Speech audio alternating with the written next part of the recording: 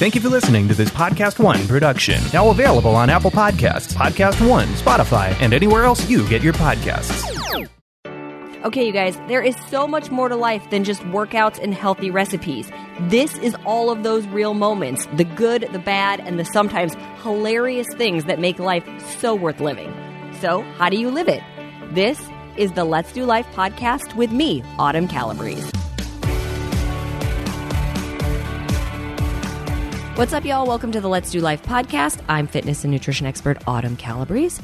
Today, we're going to talk about something that's a little bit deeper. We're going to talk about something that affects so many women and often goes unsaid, untalked about, not talked about. We're talking about life after a miscarriage. A few weeks ago, it was my son Dominic's 12th birthday, and I was reflecting back. I can't believe it's been 12 years, and he's 12 going on 25. But most people don't know Dominic is my rainbow baby.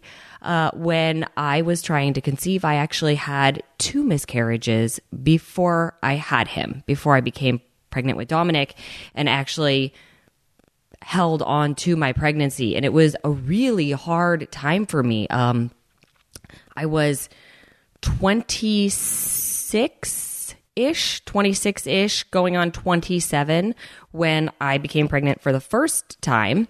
And so I just want to talk about it. Like I said, I want to share my story. I hope that it just empowers other women to open up and talk about theirs, because it is so hard. You suffer such a loss and you wonder, was it you? Did you do something wrong?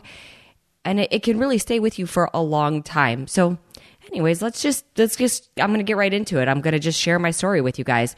So like I said, I was 26-ish. I had been married for just over a year. My husband and I very much were trying to get pregnant. So I knew right where I was at in my cycle. I had the pregnancy test ready and waiting to find out if 2 pink lines showed up or not. Took my pregnancy test, and 2 pink lines, sure enough, did come up. But they came up, for me, they came up very faint on the stick. They were definitely there, but they were not bright pink like you would expect them to be. And I remember thinking to myself, that's a little weird. But I also thought to myself, well, this is like the first day I could pee on the stick and possibly get a positive. So that's probably all it is. And I waited a few days and I just decided I would take another test. And I took another test and I did get 2 more pink lines, but the same thing. They didn't get any brighter. And that to me was the first sign that there was a problem. So I called my doctor. I said, I have a positive pregnancy test. I said, the lines aren't very bright. He told me not to worry. And we set an appointment, and I was going to go in a week later just for my first checkup. It was just a few days after I called my doctor to set that first appointment that I went to the ladies' room, and I was bleeding a lot. And I called my doctor and I said, I'm bleeding a lot. And he said, chances are you're miscarrying. Most women would not have even realized that they were pregnant. Obviously, you were trying, so you took your test, but, most people would have just thought their period was a few days late. But come on in, I'll check you anyways. And so I still went in for my appointment, and sure enough, I had, in fact, miscarried. And that one was really hard for me. It happened very quickly. Like, it was all within a week. I found out I was pregnant, and I started bleeding all within a week. So I didn't have too much time to get super excited and to start thinking about this little life growing inside of me, but it still rocked my world. Like I said, I was 26 years old. I didn't really understand, was it something that I had done? I was a personal trainer, so I had been working out. Did I eat something wrong? Did I have a glass of wine that I shouldn't have? I really didn't understand it. And you guys, when I was 26, I'm 40 now. When I was 26, social media, it wasn't a thing. There wasn't even Facebook. I think maybe it had been invented, but it wasn't out. The first time I actually signed up for Facebook was when Dominic was 3 months old, and he was in my arms as I filled out my Facebook thing, trying to figure out what it was and what I did. So when I was 26, there wasn't this these platforms out there with other women sharing their stories. And no one in my family had had a miscarriage. My mom had 5 kids. My sister had one and was working on her second. I believe she might not have been pregnant yet, but with her second. But there wasn't really anybody to talk to and share my story with. I didn't really know anybody that had miscarried. So I sort of I had to just like let it go. I didn't really have any answers. The doctor said, don't, it just happens sometimes. It's not your fault. And we went on about life. My husband and I went on about life. And the doctor said to let a month go by in between just to give my body a rest. And then we could try again. So that's what we did. We let a month go by in between. We tried again. And I don't think I got pregnant that month. I believe it was the next month. So there was about 3 months in between. And this time it was right around Christmas. So I took the test. I was excited. I got another positive. This time the lines were super bright. So excited. I remember trying to come up with like a creative way to tell my husband I wanted it to be a surprise. I wanted him to be all excited. I emptied out a Mike and Ike's box because he liked Mike and Ike's. So no candy actually in it, but I put the pregnancy test in there and I gave it to him when he got home from work. And I was like, oh, look, I got you your candy. And we were talking and he wasn't opening the box. And I was like, don't you want your Mike and Ike's? And he was like, oh, sorry. Yeah, no. And he opened it and then obviously the pregnancy test came out. He saw that it was positive, super excited. Christmas was like a week later. So we decided that even though it was really early, we had those 2 bright pink lines, we were going to tell the family. Probably not the smartest idea, but again, we were so excited. And sure, like I had all the signs and symptoms. I was nauseous and my boobs hurt and I was exhausted. So I was like, all right, this is it. I'm having a baby. Beyond excited, like called my dad. I told my dad. At the time, my dad lived in Ohio and he was with my family that all lived in Ohio. And he was like screaming on the phone, Autumn's pregnant, like, and everybody's cheering in the background. And then for Christmas, we go down to San Diego to see my husband's family. And he's got a very big Hispanic family and everybody's around. And we had decided to tell them we put it on an ornament to give to his mom. And so she opened the ornament. She was like looking at it. She was like a little confused because it said pea in the pod. And it took her a second. And then she said, oh my God, mija, are you pregnant? And then everybody started cheering. Yay, yay, yay. Yes, I'm pregnant. And holidays go by. Everything's great. And a few weeks later, I had a doctor's appointment, first checkup. So it had been about 3 weeks at this point. Everything was going as I felt it should be. There was no indication that there were any problems. Like I said, I had all the symptoms of pregnancy with the nausea and the boobs aching and tiredness and food aversions. So it all hit me pretty quick. And I went to the doctor's appointment and they did the first vaginal ultrasound. And the doctor was looking at the screen and I could tell right away by the look on his face that something wasn't right. And he's looking at the screen and he's looking at the screen. And he said, well, you're still really early. He said, I see the sac. I don't see a heartbeat yet. And my heart just fell into my stomach. And I started crying. And he said, don't get upset. It's probably nothing. Like you're just really early. We just might not be able to see the heartbeat yet or hear the heartbeat yet. Like you're fine. It's okay. I'm going to have you come back in a week and we'll check again. Okay, so go home. And if you've never suffered one, hearing that you don't understand every day feels like a week. So just having to wait that week and wondering, was everything okay? Was everything okay? Was torture. And in my gut, I kept thinking, it's not okay. I can just tell something's not okay. Even though I had no indication, my body still was doing all the same things. There was no bleeding, spotting, nothing. And the doctor had reassured me multiple times not to worry. And we went back a week later and did another ultrasound and still a sac, but still no heartbeat. And the doctor said this time, and he said, it still could be a little early. But I could see again on his face that he was pretty sure that the baby had already stopped growing, that no baby had actually grown. The sac had grown, but no baby had grown inside it. And he said, we're not going to do anything yet.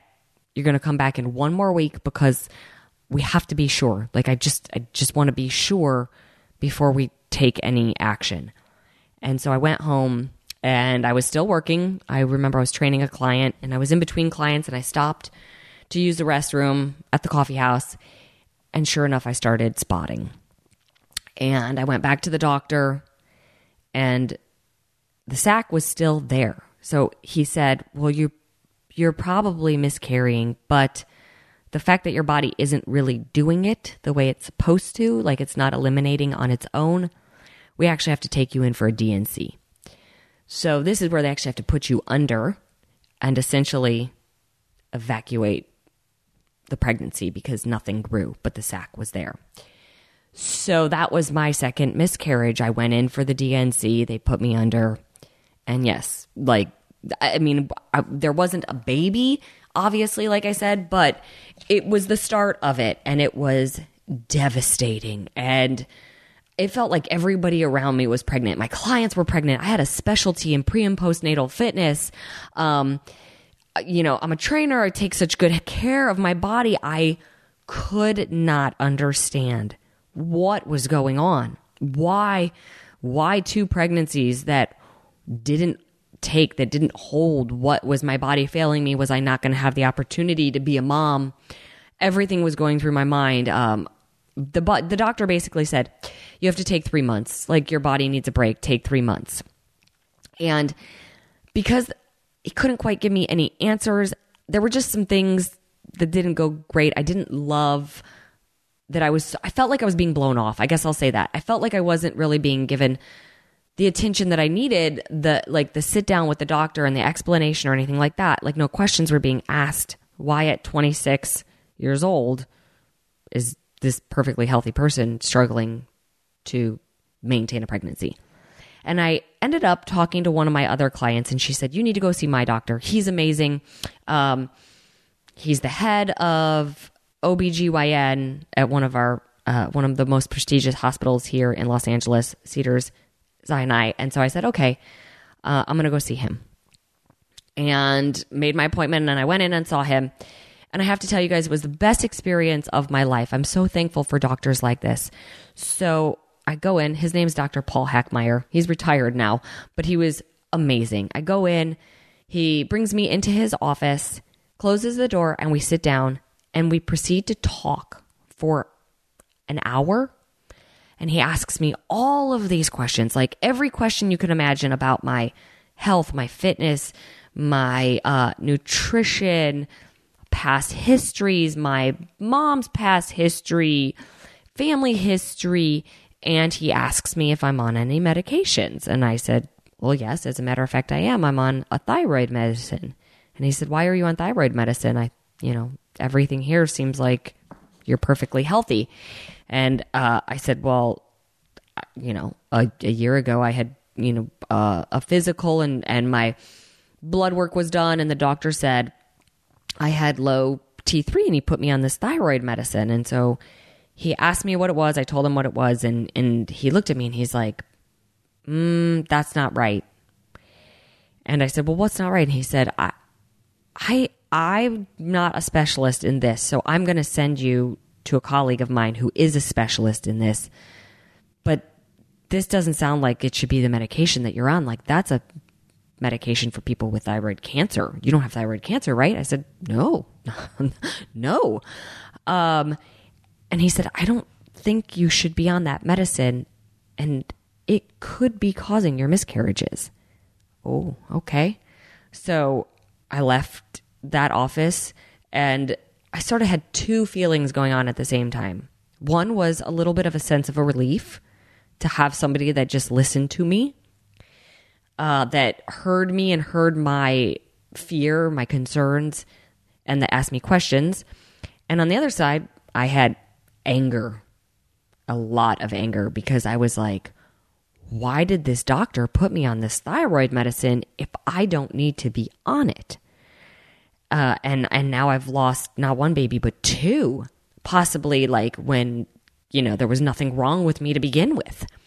And a few weeks later, I went and saw the thyroid specialist that the new OB sent me to. And he had said, bring me the medicine you're taking. So I bring him the medicine I'm taking. And he's horrified. He's looking at it and he's like, absolutely not. Absolute. Like he had already called the general practitioner to get all of my blood work and everything sent over to him from when the doctor decided to put me on the thyroid medicine. And he said, this is crazy. I've seen all your lab work. You have no business being on this medicine. Stop taking it right now. There's nothing wrong with your thyroid. And I said, okay. And he said, you need to still wait another couple months because you have to get this medicine out of your system before you try to get pregnant again, because absolutely this could be causing your miscarriages. So again, left sense of relief, feeling like, okay, I have answers. Like I understand what's going on. It's not my body failing me. I'm on something that apparently I should not have been on. And again, anger and questions about why I was put on this medicine. But I also just didn't feel like it was worth the time and energy to try to drudge up. I wasn't going to try to go after a doctor. I don't think the doctor was anyway trying to harm me, the one that put me on the thyroid medicine. Just an unfortunate circumstance, I guess, of modern medicine, you can say. Sometimes some doctors are quick to write a prescription for a pill that might not be absolutely necessary, that there are ranges that things can be in and still be normal. And so, yes, my thyroid might have looked a little bit on the low side, but it was still within the normal range. And the long and short of it was that I did not need to be on that medicine. And so after 3 months, my husband and I started trying again, and it was coming up on our anniversary. So it must have been May. It was because it was coming up on our anniversary. And I said, well, we were going out for dinner, and I said, well, maybe I'm pregnant. I should probably take a test before we go out to dinner because I don't want to drink if I'm pregnant. And so I took the test and it was negative. The pregnancy test was negative. So we went out to dinner and we had oysters and champagne and everything you're not supposed to have that they say you shouldn't have when you're pregnant. And had a great night. And a few days later, I still didn't get my period. And I said, well, that's weird. I know I took the test, but let me take another one. And I peed on the stick and that one came up positive. And I remember yelling to my husband, who was in the other room. I said, babe. And at this time, I just didn't bother trying to make it any kind of fun surprise or anything like that. We had already been disappointed twice. I just, he was there. I wanted to just tell him. And he says, yeah, what's up? And I said, well, maybe I shouldn't have had the oysters and champagne. And he kind of came running around the corner and he said, are you pregnant? And I said, I'm pregnant. And we were super excited. And yet that fear obviously was still there of, is this one going to take? Did I give my body a long enough rest period to do what it needs to do? And so the next day I called the doctor's office. This is the new OB now. And I called him and made my appointment to go in. And he said, okay, we'll see you in a week. I don't want you to think that you're going to see a heartbeat. It's, if you just peed on the stick, you just got a positive. If you're only 4 or 5 weeks pregnant, we don't normally expect to see a heartbeat until 9 weeks. So just, yes, absolutely come in. Let me check you, but just know that that's where we're at. I said, okay, great. Went in, checked me, and actually we had a heartbeat. And I just laid there crying, getting to hear that heartbeat, knowing that it was there, that my baby was growing. I actually think I was a little further along than I thought I was, but I was still so scared. And so, my doctor gives me my prenatal vitamins, and there was something else that he put me on, and I'm going to draw a blank on what it was right now. But there was something else that he put me on that was meant to help maintain the pregnancy. I want to say it was a hormone of some sort. It's been 12 years, you guys.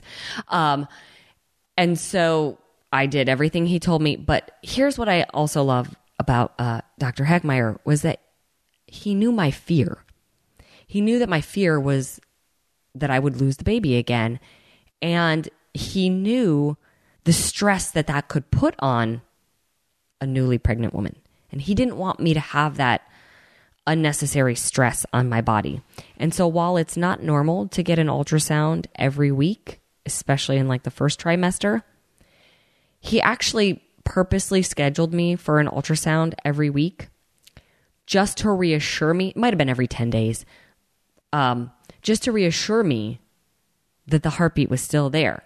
And I can't tell you what a relief that was. Like knowing that I had that appointment every week or week and a half and getting to go in and hear the heartbeat of the baby and know that everything was okay and that the baby was continuing to grow and progress. And until I got to, I think it was right about 10 or 11 weeks when we felt like, okay, the pregnancy was definitely out of the more dangerous zone of losing it and that like it was going to be okay. He had let me come in, and he actually at sort of that ultrasound point, I think it was like 10 or 11 weeks, he said, okay, I'm not going to have you come in this often anymore. And I kind of had this look on my face, and he said, now, Autumn, the baby is fine. You know, it was the thyroid medicine. We figured out what the problem was. You're not on the medicine anymore. Your baby's fine. And then he told me, because I didn't know it, he told me, I let you come in. I that's not normal to come in, but I let you do it because I wanted to make sure you didn't put unnecessary stress on yourself and on your body and the baby. And so I was, like I said, very thankful for that. And from that point on, everything progressed just as it was supposed to. And Dominic started growing in my belly. Already had the name picked out for a boy. We had our names picked out for a boy and a girl. I already had him picked him out probably for like a year. I already knew if he's a boy, it's this. If it's a girl, it's that. I couldn't wait to find out if I was having a boy or a girl. Yes, we did find out. I am very impatient and I am very much a control freak. So I was not waiting until the baby was born to find out what I was having. I wanted to shop for clothes and I wanted to get the crib and the bedding and all the things. And sure enough, found out that we were, in fact, having a baby boy. And it was just the best. I actually had a really amazing pregnancy once I maintained my pregnancy. My first trimester with Dom, I was very nauseous. I couldn't eat after 4 p.m. But other than that, everything was great, you guys. Like, I loved being pregnant. I loved feeling him kick and move. You know, by the last couple weeks, it was everything I could do to just sit there. At the end of the day, I would come home from work and I would sit there on the couch and just be like, just come, like just arrive. Like I couldn't wait for him to be born. And I remember I would just sit there on the couch and like text on my phone. And, you know, my family would ask me like, how you feeling? And I'd be like, nothing. My sister at this point had my second nephew, and my sister had both my nephews early. She had them at 36 weeks. So I kept thinking at 36 weeks, like, Dom must be coming. You know, we're built the same, so he must be coming. No, Dominic did not come at 36 weeks. He came exactly 1 week early, you guys. And I am going to share that birth story with you because it's funny. You have to always be prepared for the things that you don't expect to happen. So as I mentioned, I had a specialty in pre and postnatal fitness. And when I was pregnant with Dominic, I was actually studying to potentially become a doula, which is like a birthing coach for women, because I had I had had my 2 miscarriages, and I just remember feeling alone. And I also had a specialty in pre and postnatal fitness. I was working with, most of my clientele was pregnant women or women who had just had babies. And I figured, why not be a doula also? Like, what a great addition to my business. So I had read all the books, I was studying all the things, and I remember reading one of the books one night and getting to the chapter on C-sections. This goes to show you my age, that I was 27 at the time. And I was like, I don't need to read that chapter. I'm not having a C-section. I definitely didn't want to have a C-section. I wanted to have a natural birth. I didn't even want to use drugs at all. My goal was to have a natural birth. And my thought was, I'm super fit. I work out. I've got a strong core. I've got strong legs. I'm pushing this baby out in like 3 pushes. So I skipped that chapter and but read everything else. But also, guys, what I should also say, girls, ladies, let me tell you the one other thing I didn't do at 27 years old. I didn't read the books about what happens after the baby comes out. Like what all the things that you should expect after you have the baby. I'll get to that. I'll get to some funny stories. So at the time, my husband was a restaurant manager. So I worked during the day. He worked at night. We kind of saw each other like in the middle of the day. I would get home around 4 or maybe I'd get home around 3 and he would leave around 3:30 or 4. So I remember like he left for work. He was like, okay, I'll be home at 2. I mean, that's when he got home. He'd get home at like 2:00 in the morning after the restaurant closed and cleaned up and everything. I said, okay. And it was a week from my due date. So we knew I was getting close, but first pregnancies, you can always go a week past your due date. So I could have still had time. Went to bed, and around midnight, I woke up horrible cramps, or at least that's what it felt like, horrible cramps. It wasn't cramps, it was contractions. And I remember waking up, and I was like, ooh, that was painful. And it passed, and so I laid there, and I kind of started to go back to sleep, and another one came, and I thought, these are probably contractions. And so I remember timing them, and they were kind of sporadic, maybe 10 to 12-ish minutes apart. Like they maybe a little bit longer even on some of them. And they had said, you don't really need to come to the hospital until they're about 5 minutes apart. So I called my husband at work. I said, hey, I'm in labor. And he's like, oh my gosh, do you need me to come home? I said, no, they're still pretty far apart. Like we're good. And he got home around 2 a.m. and he said, how are you? And I said, they hurt. They hurt, but I'm okay. And they were maintaining that distance. They really weren't coming any faster. A couple more hours go by, 5:00 in the morning, they're getting more intense. And I get up to go to the bathroom, and I had some blood. So I called the doctor and I said, I'm in labor. He asked how far apart are the contractions. I said about 8 minutes. He said, okay, probably could wait it out a little longer, but all right, if you have some bleeding. He said, did your water break? I said, no. He said, all right, well, come on in. And we'll just check. So we go, we get the bag, the overnight bag, and we go to the hospital. And mind you, it's like 6:00 in the morning we get there. I hadn't really slept that night because the contractions were there enough to keep me awake pretty much the whole night. And so they take me into the labor room. He checks me, and he says, you're barely a centimeter dilated. And I say, okay. And I remember they gave me like a little like ice pop, because it was early, and just something to suck on, like kind of keep my mouth wet. He was trying to decide what he wanted me to do. And he said, you want to have this baby naturally, right? And I said, yes. And he goes, go home. And I looked at him like, go home? And he's like, go home. Your contractions are still kind of far apart. You're only 1 centimeter. Your water hasn't broken. He's like, if you stay here, they're going to leave you laying in this bed, and that's not going to help anything progress. He's like, just go home, rest. Come back if your water, like when your water breaks or when they're closer together. So, okay, we leave. We go and get some coffee. I get a muffin. We go home. They're still there. They're 7 minutes apart. And I was like, all right, well, I'm going to walk this baby out. We lived in a pretty nice neighborhood. We were here in Los Angeles. So we lived in what's called Studio City, and down the street is a main street called Ventura Boulevard. Lots of restaurants on it. So we go home. At this point, it's probably like 8 or 9 in the morning. And I say, let's take a walk around the block. So, all right, my husband says, all right, we're going to walk around the block. So we're walking, and, as every contraction comes, I'm like stopping, doubled over, like, don't talk to me. Let me just breathe. And he's like, are you sure? Do you want to go home? I'm like, no, I'm going to walk this baby out. And so we go around the block, and I'm like, okay. So then we go inside. Now, at this point, my husband hasn't really slept because he had come home from work, and then he didn't really sleep in the middle of the night either because the contractions were there. So he says, I'm going to get some rest. I'm like, okay, you get rest. I kind of go about the day sort of cleaning the house, making sure everything's ready for the baby when we come home. I have my big stability ball. I'm bouncing on that. I'm watching TV. Lunchtime rolls around. He wakes up. I say, let's walk down the street. We walk to Panera Bread. Same thing. I'm like doubled over breathing. We come back home. I'm like, okay, the water still hasn't broken. Contractions are getting closer. Maybe they're 6 minutes at this point.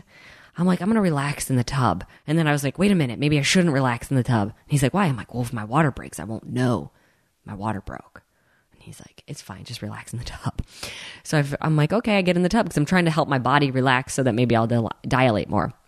So get in the tub, relax. You guys, at this point, it's now 7:00 at night. And I'm like, I just want to go back to the hospital. I'm like, I've been at home laboring this whole day. Like, I must be dilated at this point. The contractions were so intense. So fully had my full day of food, breakfast, lunch, dinner, had taken 2 walks. You know, we drive back to the hospital. I'm fully convinced, like, okay, I'm going to be like 7 or 8 centimeters dilated and this process is going to get going. So go into the labor room. Doctor comes in. All right, what'd you tell him? Like, I walked all day, da-da-da. He said, all right, let me check you. Checks me and he says, Autumn, you're 1.5 centimeters. And I said, how is that possible? And he's like, well, the baby's at -5 station. So there's stations when you're going through labor. -5 is basically like the baby is all the way up in you, chilling. And then there's like 0 or positive. So, and that's where you're supposed to be at when you push. Dom was nowhere near there. Dom was like stuck up in my rib cage. He was perfectly happy inside, whether my body was contracting or not. He was like, Mom, I'm good. And so he was at -5. So his head was not bearing down on my pelvis, which is part of what helps you dilate. So that wasn't happening. The doctor gives me 2 options. I can put you on a morphine rest and, get some sleep and maybe your body will relax and dilate. Or I can give you Pitocin and speed up the process and we'll get this thing going. And I was like, I don't want a morphine rest. Like, I don't want morphine. I don't want morphine for me and the baby. I was like, absolutely not. That's not an option. Not to mention, I had already been in labor for, 15, 16, almost 17 hours at this point. I was like, let's get this party started. I'm ready for this baby to come out. I don't want to go on morphine rest. So he says, okay, I'm going to give you Pitocin. And I got to give you an epidural. Okay, well, everything that I said I didn't want to do was now starting to happen. I didn't want an epidural. I didn't want Pitocin. I didn't want morphine. I wanted a natural birth. So here I am again, finally pregnant and had a really, what I would deem an easy pregnancy. And now I'm in labor and my body's again kind of not doing what it's supposed to. And I'm like, wow, how is this possible? Here I am again, the fitness expert. I'm supposed to have the specialty in pre and postnatal, as if knowledge means that my body, as if like knowledge in my brain means that my physical body is supposed to just do it. It doesn't work that way. So sure enough, I get the epidural. Crazy feeling. Felt like each one of my legs weighed 500 pounds. It was very freaky. And then the doctor gives me Pitocin. So I'm laying in the bed. At this point, one of my friends had come to the hospital. And Kent was laying on the couch. He's like, I'm going to try to sleep a little bit. Poor guy was so tired. And I said, okay. And I'm watching TV. Adventures in Babysitting comes on. Yes, one of my favorite movies. So I'm good, right? Like, I don't feel the contractions. I'm chilling in the bed watching Adventures in Babysitting. Kent's sleeping. And all of a sudden, I realize I'm wet. Like, I'm laying in wetness. And I think, oh my God, did I pee? Like, I must have peed myself because I can't feel anything. So I didn't know I have to go to the bathroom, not realizing that I have a catheter. So I wake Kent up and I'm like, Kent, you got to get the nurse. I think I peed. And he's like, what? How could you pee? And he's like, don't you have a catheter? And I was like, oh, I don't know. I was a little delirious at this point. So the nurse comes in and I say to her, I think I went to the bathroom. And she said, oh no, honey, your water broke. But it had only been like an hour since they had given me the Pitocin. So I dilated real quick. Doctor comes back in, checks me. He's like, oh, okay, you're at 8.5, 9 centimeters. And he's like, we're getting very close. So he leaves. He comes back a little while later. And he says, let me check you again, Autumn. And at this point, he had turned off the epidural because he wanted me to be able to feel the push. Like he wanted me to be able to feel the contraction and feel myself bearing down so that it made it easier to push. And he checks me and there's that damn look on his face again. And I'm like, what? And he says, the baby's sunny side up. That basically means he's face up instead of face down. And he said, Autumn, I'm not going to lie to you. It's going to hurt. It's going to hurt a lot more. And I already knew that. And he actually used the medical term for it, which once again, I'm just drawing a blank on all my medical terms as as I record this. Guys, it's been a while since I studied it. But basically, his skull was going to be pushing against my pelvic bone. So it was going to be bone on bone. And he said, it's going to be very painful. I just want you to be ready for it. And I said, okay. And he says, on the next contraction, you're going to push. And sure enough, the next contraction comes and I bear down and push. And you guys, it was a pain like I had never felt. I'm screaming. I'm crying. Like, I'm pushing as hard as I can. And mind you, Dom's still at -5. He never drops. He never drops down to where he's supposed to. He's not really in the birth canal like he's supposed to be. So I push and he moves down. So his head kind of moves into the birth canal. But as soon as I stop pushing, he pops back up. Okay. That contraction passes and we wait for the next one. The next one comes. Same thing. Screaming, crying. It's so ungodly painful. And I push and push and push. His head comes down. He pops back up. And this goes on and on for a good 20 minutes. And the doctor, so at this point, my best friend is back. She's holding one leg. Kent's now holding the other leg. And the doctor's like, okay, Autumn, come on, you can do this. And he says, on the next one, he looks at my best friend and he tells her, I want you to count to 10 for Autumn. Like, count to 10 out loud for her. So she knows she's got to push for 10 seconds. My best friend at the time was a dancer, you guys. So the contraction comes. I start to push. And she starts counting 2, 4, 6, 8. And I just look at her. And the doctor looks at her and he's like, what are you doing? And she's like, I'm sorry. I'm a dancer. I don't know why she was counting 2, 4, 6, 8. And he looks at Kent and he says, count to 10 for your wife. And Kent goes, 1, 2. This is how long the pauses are that he's taking. And the doctor looks at both of them and he goes, stop talking, both of you. Autumn, count to 10 in your head. Like, neither one of them could just count to a normal 10.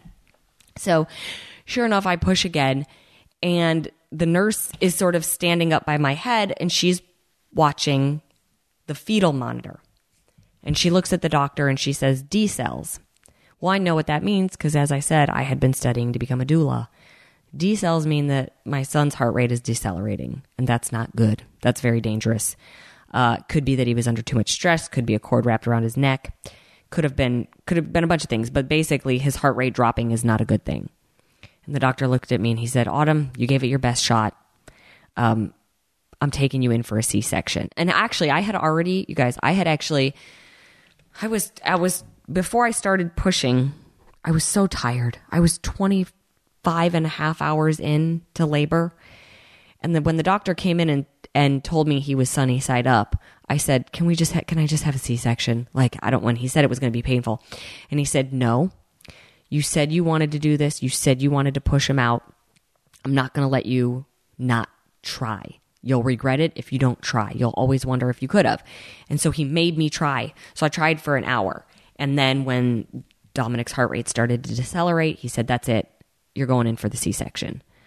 So we go in. My husband gets to come in the room. He's got to stay up by my head. And whatever they gave me so that they could do the C-section, I was convulsing on the table. But your arms are pinned down. Felt like the longest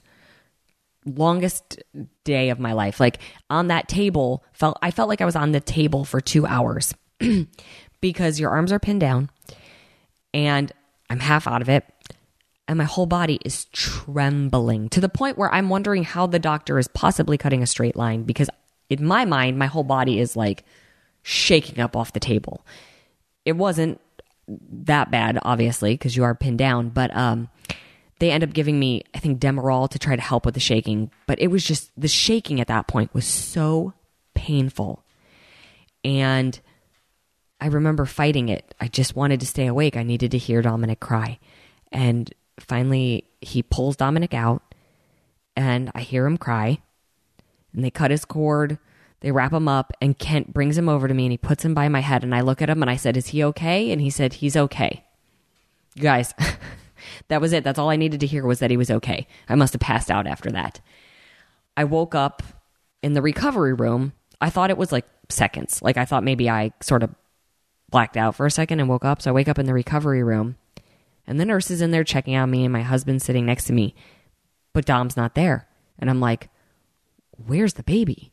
And they said, the baby's okay. He's in the nursery. And I was like, I looked at Kent and I said, get me my baby. Like, here I am, right? I had just labored for 27 hours, gone through the C-section. I come to, and my kid is not in the room. My baby is not there. I was like, and the nurse said, sweetie, you need to wait until the Demerol wears off. We don't want you to drop him. And I was like, drop him? I'm laying in bed. I was like, get me Dominic. I'm fine. By the way, I wasn't fine. I could barely keep my eyes open, but mom instinct.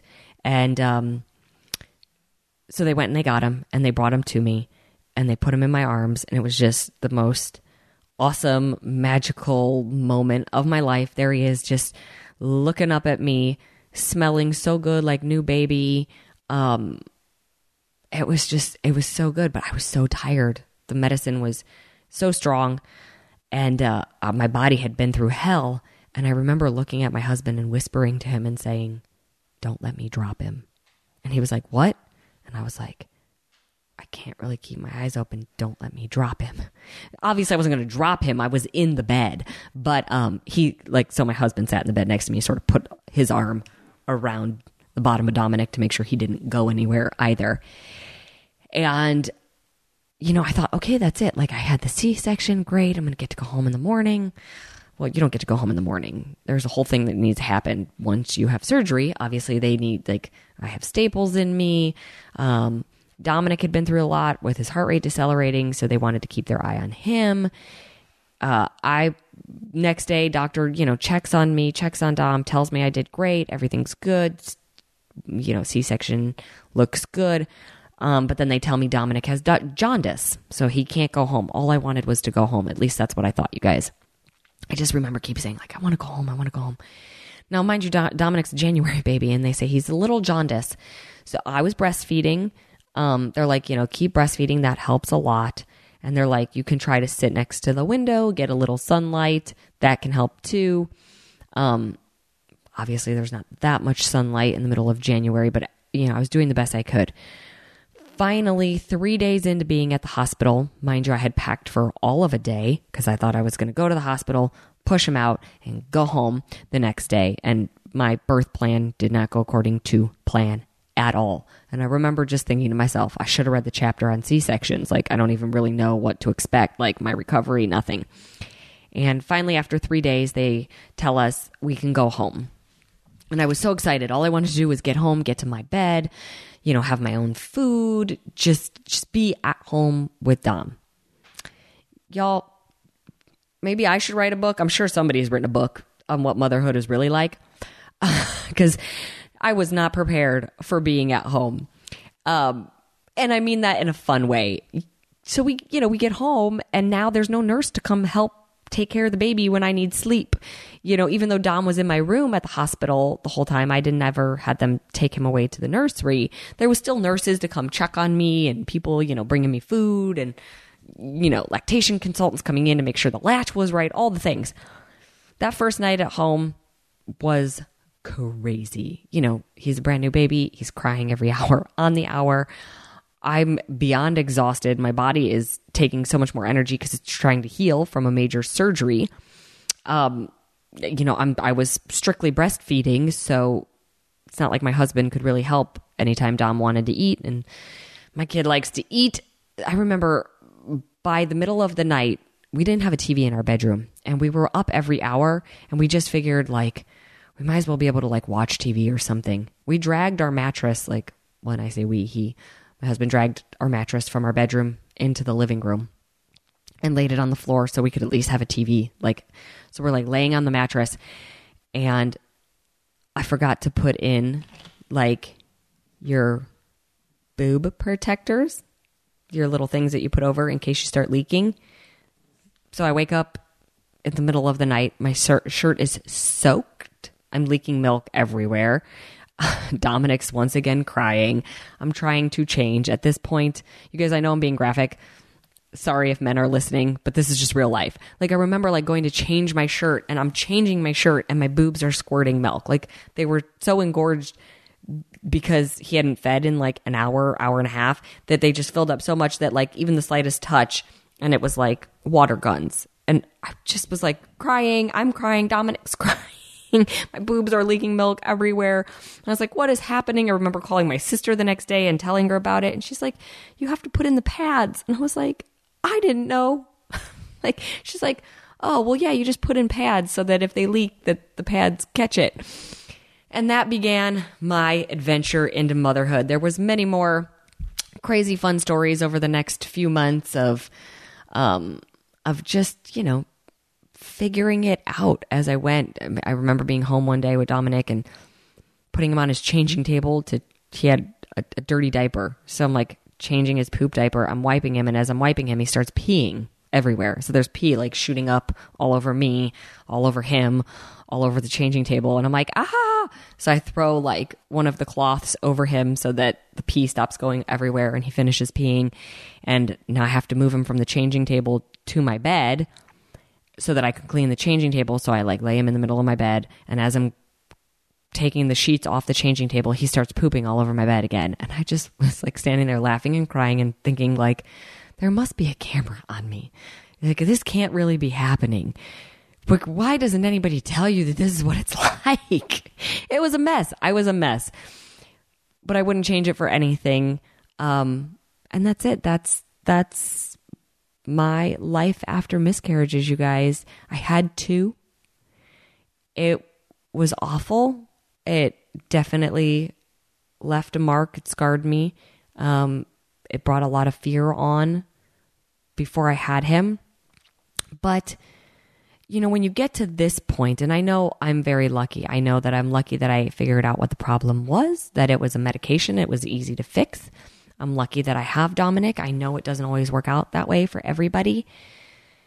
I say this a lot. I say everything happens for a reason. I don't believe in failures. I believe in redirects.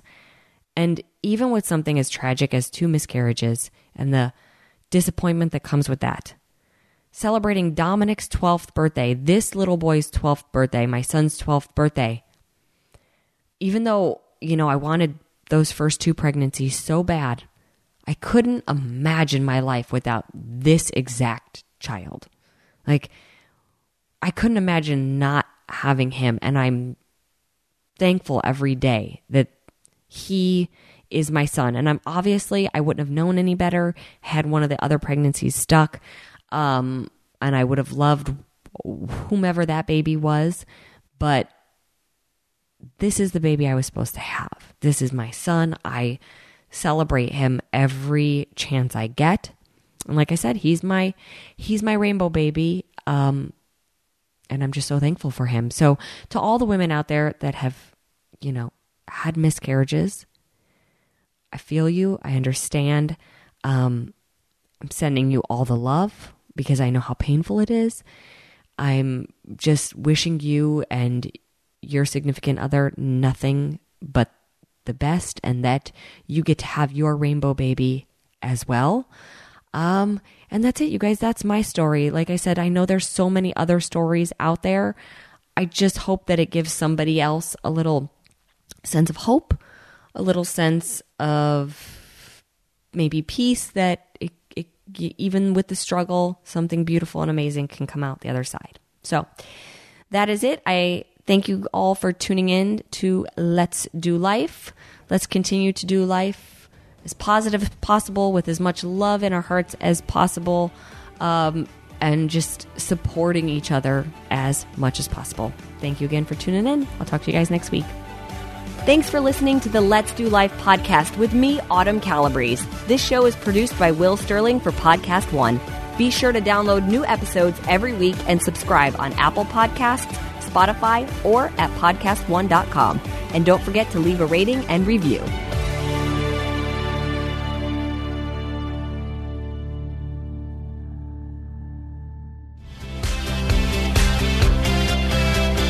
Hi, everyone. It's Heather Dubrow telling you to check out Heather Dubrow's World on Podcast One. Every week, we discuss the hippest, hottest, newest trends in health, wellness, parenting, style, and so much more, including all things housewives and botched. Download new episodes of Heather Dubrow's World on Thursdays and Fridays on Podcast One, Apple Podcasts, Spotify, and Amazon Music.